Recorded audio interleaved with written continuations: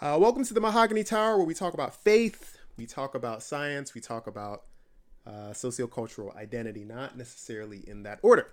Um, and as of late, I've been thinking a lot about thinking, which sounds, I don't know, a little bit like weird or philosophical. I don't know, um, meta, but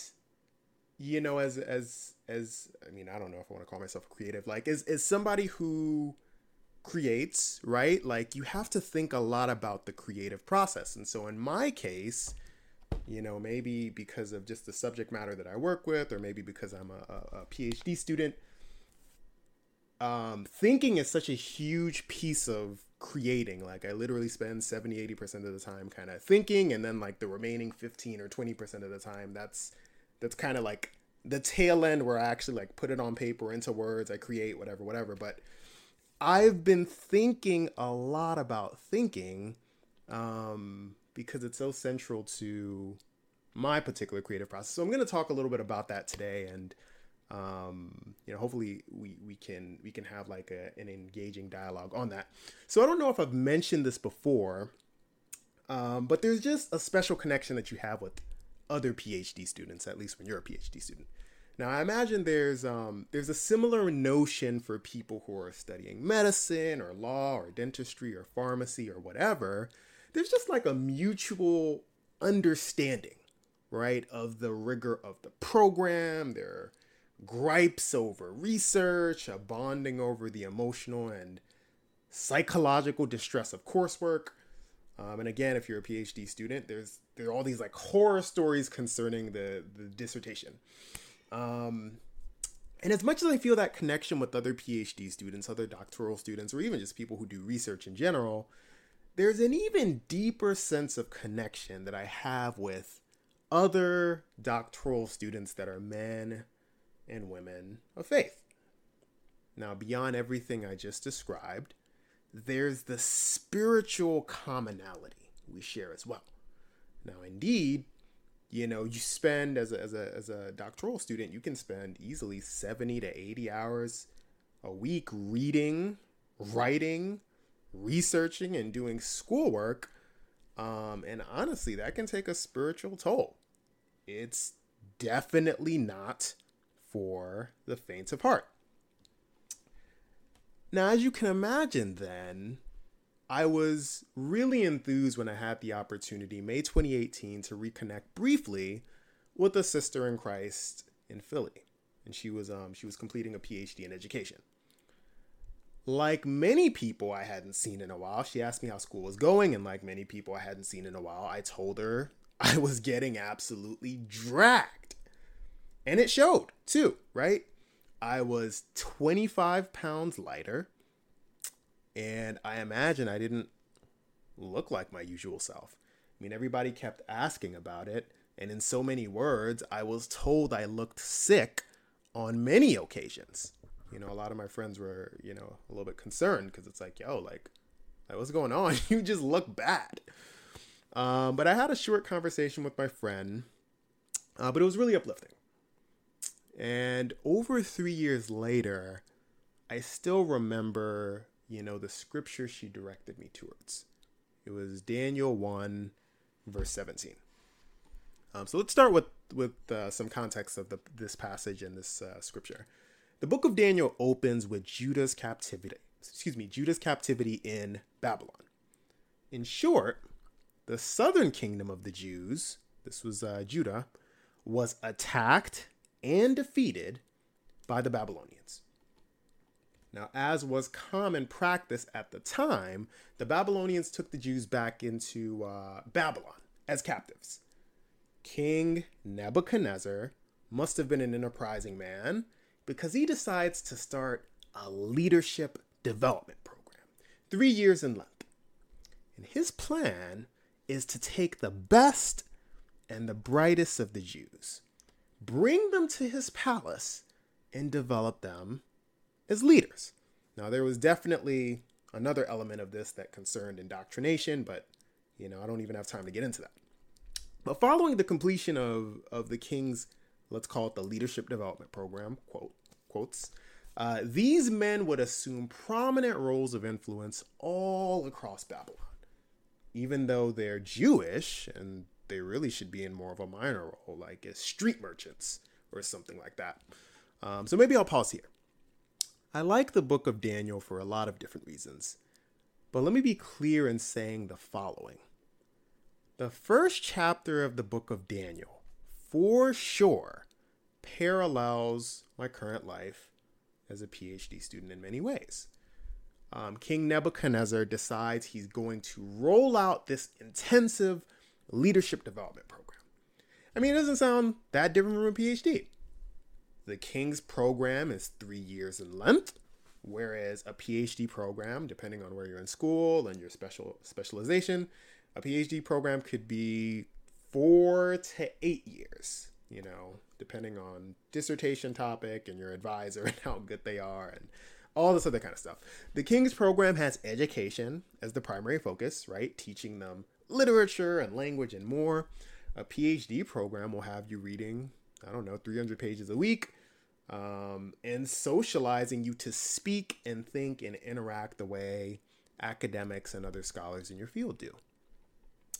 Finally, all of this is paid for, presumably, by the king, who has a vested interest in training future leaders. And in a PhD program, your tuition in full is generally paid for by the university. Now, albeit this may not be the case if your program doesn't have funding, but for lots of programs that have the funding, everything is paid for. Additionally, in my particular case, the school pays for dental insurance, vision insurance, medical insurance, and my student fees, actually. They cover that too. In fact, the only school-related thing that I've paid for up to this point, and I will continue to pay for, is parking. Since starting my PhD program, the only thing I've paid for is to park my car on campus, and that's about $600 per year. So I will, by the grace of God, graduate with my PhD, and the only thing I'll have paid for in my entire time in the program is to leave my car on campus. Now, finally, this program that the king is kind of developing or interested in creating, the program is in residence. As far as I can tell, everybody in the program would live in the king's quarters. In the same way, PhD students, at least in most cases, have to relocate to the university that they'll be studying at in order to participate in the program. So, again, it would seem Nebuchadnezzar's program isn't that different from an advanced degree of some kind. Now, obviously, this is kind of prior to the educational structure that we have in our current world, but it does share a lot of similarities, right? It takes me back to when I was applying to my current university.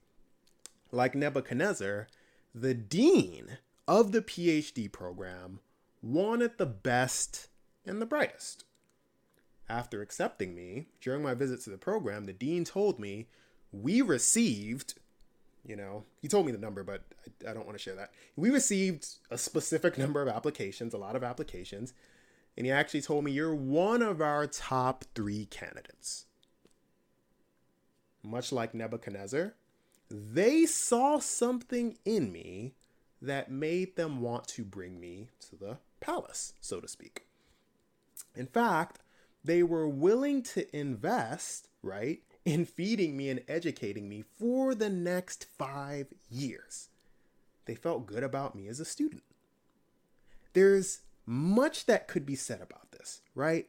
But maybe I'll primarily highlight just 2 observations. And I appreciate Chandrika, that's my friend, for encouraging me with these thoughts during our very, very short conversation. Much of what comes next was inspired by her uplifting words, so I definitely appreciate her for redirecting me, sharing with me, kind of building me up in this way. So this was kind of nugget number 1. Chandrika said, every day of your program, you need to pray for people to see something in you. The irony of my entire recruitment experience is that I was recruited as one of the top 3 applicants to the program. But my performance in year 1 was probably the worst of all the students that came in my year. Literally. I mean, I was at the bottom of my class in almost every sense of the word. I think the only leg up I had was that English was my first language, which wasn't true for most of my classmates. But other than having exceptional English, because English is literally my first language, so I hope I have exceptional English, I was skunking it up. I was doing a terrible job. It was awful. Now, for context, my particular experience was highly circumstantial. Most people will perform at an average level, doing most things, because by definition, that's what the average represents. An average represents an expected value, right? But as much as we may hate the idea, we'll all have situations where our performance is lackluster. And we'll all have stretches of our career where our best performance is only average. I think this is exactly why Chandrika's comment was so profound to me. People can still see something in you even when there's not much to see at that particular moment in time, right? If you look at Daniel 1:4, we get a rough idea of what the king was looking for. So you can look at that for a second, right? But I'll kind of share some excerpts. People without blemish, right? Good appearance. I mean, whatever that means. I mean, I guess if you're supposed to be a leader, it helps if you're nice to look at. There's actually some research on that too. Like being attractive in many cases is positive for your career, but I'm getting a little bit distracted, right? So the king is looking for people without blemish, people who have good appearance, whatever that means, skillful in all types of wisdom, right? Endowed with knowledge and understanding, competent enough to stand before the king. I think this criteria is intuitive enough, right? It makes sense. What we don't gather from this passage, though, is how King Nebuchadnezzar went about assessing any of these. I mean, did he administer an exam? Was there an interview of some sort? Maybe, I don't know, he sent them to the psychics for a palm reading. I mean, that probably wouldn't have been out of the ordinary, right? Or maybe King Nebuchadnezzar just trusted his gut, right? Maybe Daniel and his friends, Shadrach, Meshach, and Abednego, who I believe are actually referred to by different names in this particular text, but maybe Daniel and his friends were selected because they simply had the favor of God. And King Nebuchadnezzar trusted his gut, right? I mean, it wouldn't be the craziest thing I've ever heard of. A PhD program is hard to finish without support. I mean, you need an advisor who believes in you as a student and a researcher, right? You need faculty members who believe in the merits of your work, who believe in the merit of your research. You need a dean, right, who believes you're going to graduate from that program and elevate its prestige with all the amazing things you'll do professionally, right? That's their stock in the game. That's their skin in the game. They want to graduate. They want to accept people that are going to elevate or maintain the prestige of their program. You need a department that believes that the program as a whole is better because you accepted an offer to study there and you walk through those doors. You need people to see something in you, right? Once people lose faith in you, you're in a really, really tough spot. If people don't see anything in you, they cut their losses and they stop investing. People have to see something in you, right? I mean, I appreciate Chandrika directing me to this text because she was reminding me, even though I was skunking it up, right? Doing a terrible job, all I needed was for faculty members to continue to believe in me. I mean, I don't know how you feel about sports metaphors, but let's try this one. It's kind of like that accomplished quarterback in college football.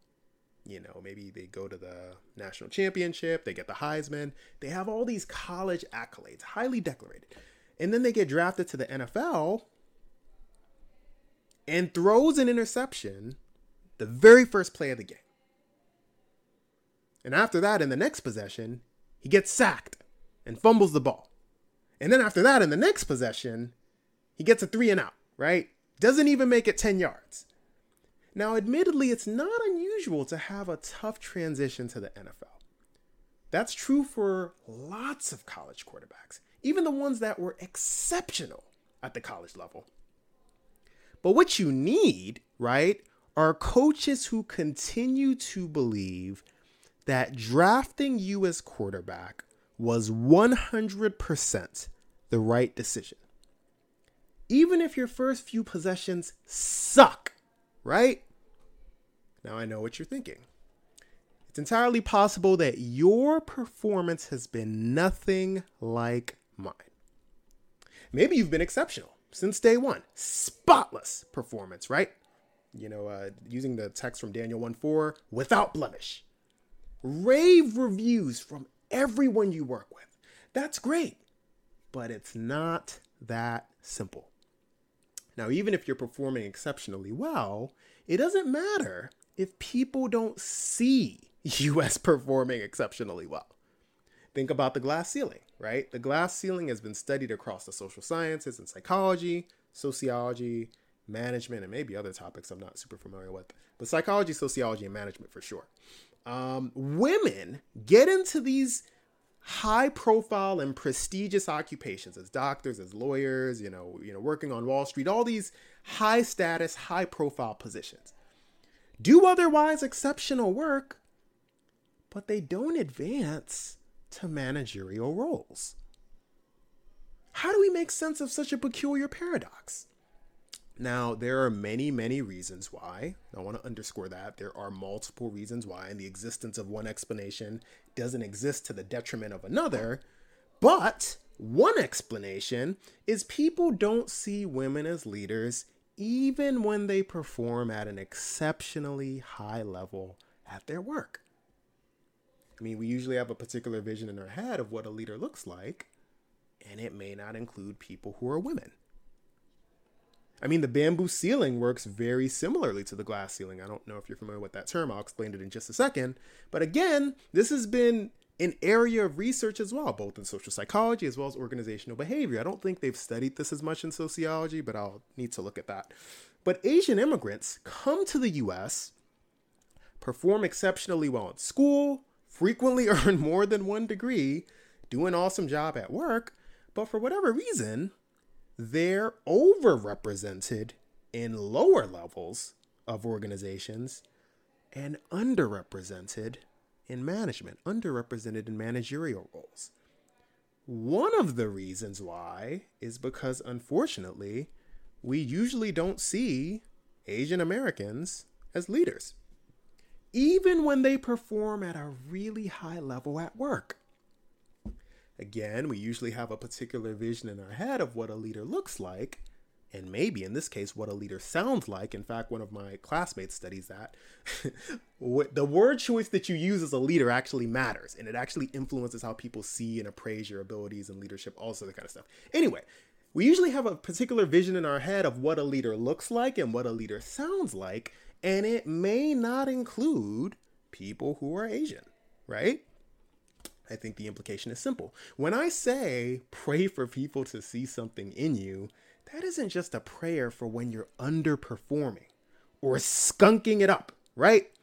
You could actually be doing a stellar job. In fact, I hope you are. But if people don't see something in you, it actually doesn't matter how well you're performing. period. People have to see something in you. And I appreciate Chandrika sharing that with me. She actually shared one other nugget, and this is something I've been spending most of my time thinking about, actually. So this is the one I want to share with you, right? Nugget number 2. Chandrika says, pray to be brilliant. Chandrika says, pray to be brilliant. Now, on the surface, that may sound a little bit pretentious, but I don't think that's true at all. I mean, if you look at verse 17 of chapter 1, which is exactly what Chandrika told me to do, the Bible actually says God gave Daniel and his friends learning and skill in all literature and wisdom. Hey, I mean, that sounds good to me. A PhD is a very thoughtful exercise. You have to think, right? You have to think long, and you have to think hard, and you have to think a lot. And then you're right about all of the things that you're thinking about. And then people tell you all the reasons why what you're thinking doesn't make sense. And then you do it all over again, right? And you do that for 4 or 5 or 6 or 7 or 8 or maybe even 9 years. Maybe you publish it or turn it into a book or whatever. And then you graduate, you get a job as a professor where you do the exact same thing. The difference will be now you're paid more money to do it. They compensate you with a salary for all of your hard thinking. And you're teaching other students how to think too. They might be undergrad students, they might be grad students or PhD students, but now you're teaching other people how to think as well. Again, I hope this doesn't sound pretentious, but you need a lot of intellectual horsepower in order for this to work. And again, I don't mean that in a very kind of self-inflating, arrogant, pretentious, braggadocious kind of way, but it's a very intellectual exercise. You need a lot of intellectual horsepower in order for this to work. There are days when I don't even want to show up for school because I feel like I don't have the mental capacity to perform. I don't have the headspace to do it, right? And if I can't think in this line of work, I might as well not even show up. I mean, that's the job. You get hired or you get admitted to think, and they're going to pay you to think. So if you can't think, then don't even show up, right? It's I mean, that's kind of the name of the game. It's hard, right? But it's definitely doable. But it is hard. So there's good news and bad news. The good news is I absolutely 100% believe that I'm brilliant. I do. I think you have to. Really, I mean, otherwise you run the risk of not being able to perform in this line of work. You have to believe that you're brilliant. You have to. The good news is I 100% believe that I'm brilliant. The bad news is I'm not always brilliant, right? I think most of the world subscribes to intelligence or brilliance, right, as a trait. You understand what I mean by trait, right? So for instance, think of personality traits. Our personality traits represent who we are. But more importantly, one of the things that makes personality traits is that they don't really change much over time. And obviously there's a combination of nature and nurture. But we do believe that personality traits are relatively stable traits, and they don't necessarily change all that much over time, certainly not in our adulthood. That is a fundamental assumption of personality. And I'm not a personality researcher, so I can't get into the weeds on that. But that's one of the things that makes a personality trait a personality trait. This is stable, and it doesn't really change that much over time, at least in adulthood. I think a lot of people tend to think about brilliance the same way. Just doubling back on that really quickly, that's one of the reasons why the whole Myers-Briggs thing, like from a scientific perspective, you're not measuring personality because personality doesn't fundamentally change in material ways throughout our adulthood. So if you're measuring something and it's changing over time, you're not really measuring personality. It might be something else, but it's not personality. Anyway, tangent. I think a lot of people tend to think about brilliance, in a similar way to personality. Some people are just really brilliant, right? I mean, they got the juice. End of story. And if you don't have the juice, right, You just don't have it. I do think there's some truth to that. I think some people are very gifted and adept at learning. I think in very kind of thoughtful, creative, they think in very thoughtful, creative, and profound ways. They soak up information and interpret it incredibly well. Sure, I think that's true to some extent. Absolutely.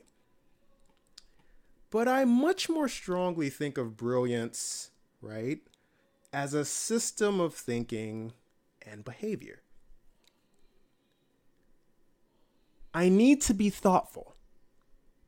I need to have insight, right?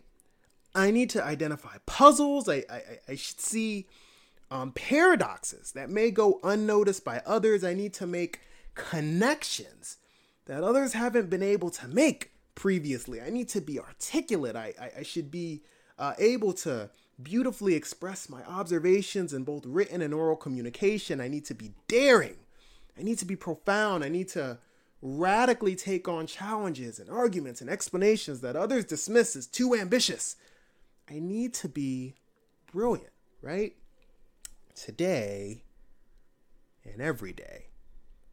In that sense, I liken brilliance to creativity. And there's actually some research on that. Again, I don't have time to get into that, but there is some research on brilliance and creativity. Now, you may be a creative person, right? But that certainly doesn't mean that everything you do is creative. In truth, some things you do are probably a lot more creative than others. We may also erroneously assume that if everything you do is creative, that must mean you're a creative person. But if a creative person stops producing creative things, are they still creative? So maybe it's better to think of creativity as what we do rather than who we are. Now, I make an almost identical argument for brilliance. It's not about who we are. It's about what we do. In that sense, almost anybody has the capacity to be brilliant. It's not exclusive to people with lots of degrees or an education at an Ivy League school, etc. It's also not specific to people of a particular racial or ethnic group or gender identity, although this has certainly been a heated point of discussion in the past. A discussion that's beyond the scope of what we focus on here, but it does go without saying socio-historically, brilliance has been associated with some groups of people more than others, chiefly white men. And there's some research that supports that. And now we're trying to make science more inclusive, although it does very much kind of have this elitist kind of exclusive undertone that excludes women and racial and ethnic minorities. That's a whole different conversation. But I'm committed to the notion that brilliance is what we do. It's simply a system of thinking and behaving. And if I can reproduce that on a consistent basis, people may assume that means that I'm brilliant. But in actuality, all I'm doing is reproducing a system of thinking and behaving every single day. Here's the kicker, though. I need God to help me do that. Right? If you look at Daniel 1:17, it says Daniel's learning, skill, and wisdom came from God. God enabled him and his friends to be brilliant. Without that divinely inspired brilliance, I'm not sure how things would have worked out for Daniel and his friends. So in my case, it's not like God gifted me with brilliance 28 and a half years ago, and now I never have to worry about brilliance ever again. On the contrary, I need God to enable me to be brilliant day in and day out. And he's the only one that can, right? He's the only one that can orchestrate this to make it work. With him, I can be insightful, I can be creative, I can be daring and provocative and articulate and thoughtful and radical and expressive and profound and function at a very high intellectual capacity. But without him, reproducing this system of thinking and behaving consistently is somewhat of a stretch. Yes, I believe I'm brilliant, but not because of who I am or where I go to school or what I research. I'm brilliant because God enables me to be brilliant. My prayer then is for him to allow for me to be brilliant on a consistent basis. I mean, otherwise, operating in this line of work is going to be rather difficult.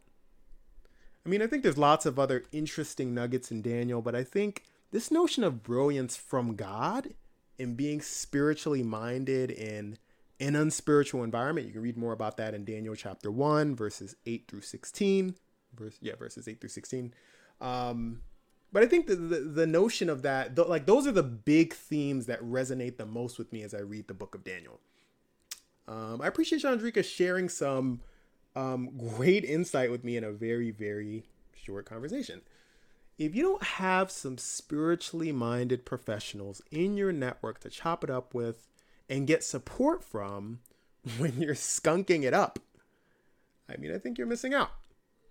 I mean, you got to get that like immediately. I mean, only God knows where I would be without it. You know, I appreciate other scholars, other researchers, people like Mia, who I actually talked to very, very recently, people like Octavia, people like Tai or Amanda or Gabby, all PhD students trying to walk with God in this crazy academic journey. Feel free to weigh in, but that's all I have for today. And I actually have some more things that I want to share about creativity coming up soon. So I'll keep you guys in the loop about that. Yeah.